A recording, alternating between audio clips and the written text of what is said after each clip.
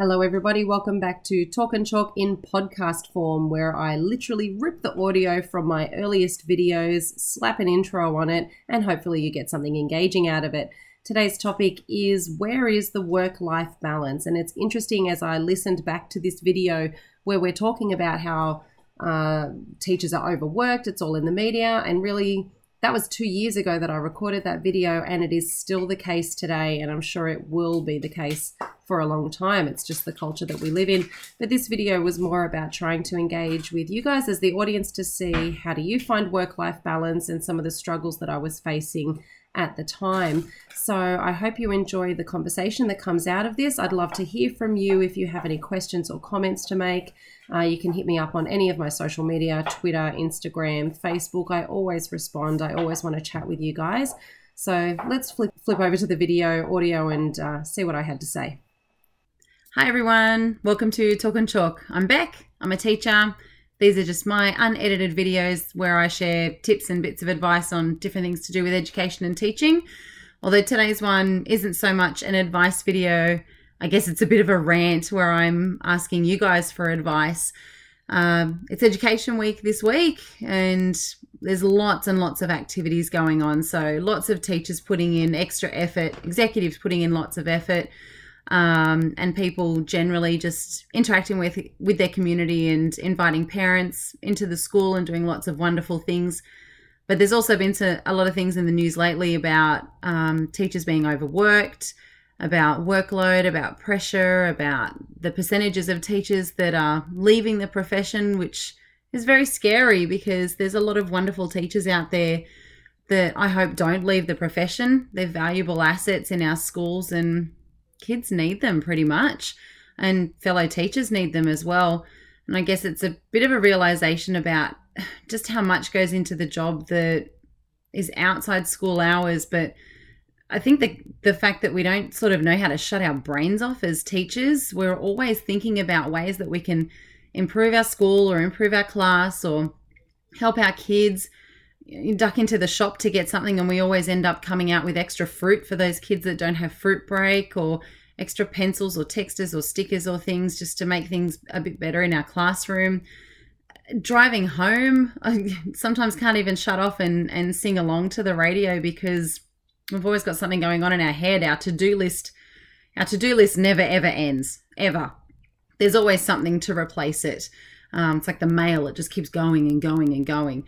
And I think part of that is what our pressure is, what our workload is that even though we might have finished marking or programming or doing assessments or finished a meeting, we can't seem to shut off our brains, which is why we don't seem to be able to get this whole work-life balance that we keep being told that we need to have. And I definitely don't have it. I realized today my phone doesn't even have work-life balance. I've got just as many pictures of my classroom and my students on my phone as I do as my kids. I've got emails constantly coming in as well as text messages from friends. Sometimes it's more than the other. So I'm sure I know I'm not the only one. I know there's plenty of other teachers out there. Otherwise we wouldn't be seeing these reports and statistics about teachers that are feeling the burden and then leaving the profession. And I know definitely Sydney at the moment, Australia, the media has been reporting these things like housing affordability, that teachers can't even afford houses close to where they work, and it's putting strain on things, and casual teachers unable to get their own home because of various reasons with employment or with banking or just rules that bog us down. I guess I'm keen to know how other people out there gain a work-life balance. How do you know you've got a work-life balance? I've got kids. My kids come first. Kids and students. My kids are my kids. So, I used to be a dancer. I used to dance every night, tap, jazz, ballet, funk, hip hop, you name it. And it was a great way to de-stress and re-energize and keep fit and healthy. And now pretty much my time is dedicated to, my own family. And then when they go to bed, I jump on the Surface Pro here and get all my work done. And I found that making these videos has been really helpful because I've met so many wonderful teachers. Thank you to all those people out there that have messaged me and send me lovely messages and ask me questions about different things and advice. You've given me lots of suggestions for future videos. Doing this is a bit of a de-stress for me, actually. I can sit down and I guess I'm venting at the moment a little bit, but I get to communicate with people that I otherwise wouldn't have had the chance to communicate with. At the moment, one of the things that I know I can de-stress with is every Friday night I jump online with a lovely group of people and I play Dungeons and Dragons. Yes, I'm a nerd. Deal with it. I'm a nerd, but I love it. I was introduced to it about a year ago, and I've been incredibly addicted, and I even ended up taking Dungeons and Dragons into my classroom to help enhance writing, but that'll be a video for a later time. But that's definitely something Friday, I look forward to it, not just because it's TGIF, but because I know I get to have fun. I get to get out of my head. I get to get into a different zone.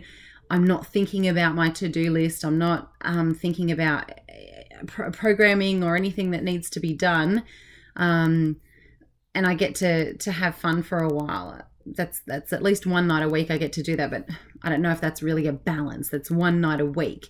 Every other night guaranteed. Once the kids are in bed, hubby and I have a cup of tea, have a chat, and then I'm straight back into the computer again. There's just a lot of paperwork involved in our job now, and I've been through those years. I've been teaching 15 years now, so I started with the chalkboard, I went to the whiteboard, I've got the interactive whiteboard. I'm looking forward to whatever the next feature is going to be on my wall, and I love the fact that my experience means that I can use all those different things in my classroom. But there's just been so many changes now, and you would think that after 15 years I would have just had it nailed. Get up, go, work, teach, perfect. But our career, our education's just constantly changing, and we have to change with it. And the problem is that we can't compare ourselves to each other in terms of our work-life balance or how things are hard or not hard. And I watched a TED talk once that really opened up my eyes to the term hard. Hard is a relative term. Your hard is different to my hard. It's different to someone else's hard. We can't say one is harder than the other because we've all got our own versions of hard that's going on in our lives. So I guess the best thing we can do is all talk to each other and support each other and share our tips and ideas, and occasionally, go for milkshakes on a Friday afternoon, which is always pretty good. But hey, I'd love to hear how you guys find a work-life balance, or if you're searching for that work-life balance, if someone else might be able to suggest something to you. I'd love to see them in the comments below or on any of the links that I share. I'll pop my link to my Twitter and my Facebook, the Facebook page that are on there. Feel free to drop me a message. I've had so many messages from people either saying that they wish they could do their own videos, or they wish they could reach out with people or connect with people or try different things in the classroom. And those conversations are the best things that we have across the globe. We've got people on here from Australia, and I've seen people on here from America and around the world as well. So keep it going, share it around. I'd love to hear from more of you. And thank you so much to the people that have subscribed so far. It makes me feel very, very loved and nothing but positivity at the moment. So thank you for all of that. If you haven't subscribed, I'd love to see you do that. And I'll even pop maybe one of my other videos here as a link if you haven't seen any of them. And I'll also pop a link below in the description to my kids educational channel, which is called Clever Pickles, which has just now reached 200 viewers, which is blowing my mind. So thanks guys, have a good night and rest up for Education Week. Bye. So I'm very, very sure, as I touched on some points in that video/audio, there are things that would probably resonate with you guys. We always seem to have a hard time finding that work-life balance. I do like to admit, though, that in the 2 years since I filmed that video, I have taken measures to make sure my work-life balance has improved. I probably don't do it as well as I should, but, that's teacher life. Okay, I hope you enjoyed that one. Enjoy as you travel. Hopefully you are somewhere laying and resting easy as you listen to this. Enjoy the rest of your time. See you in the next podcast, which is all about awkward, funny moments as a teacher.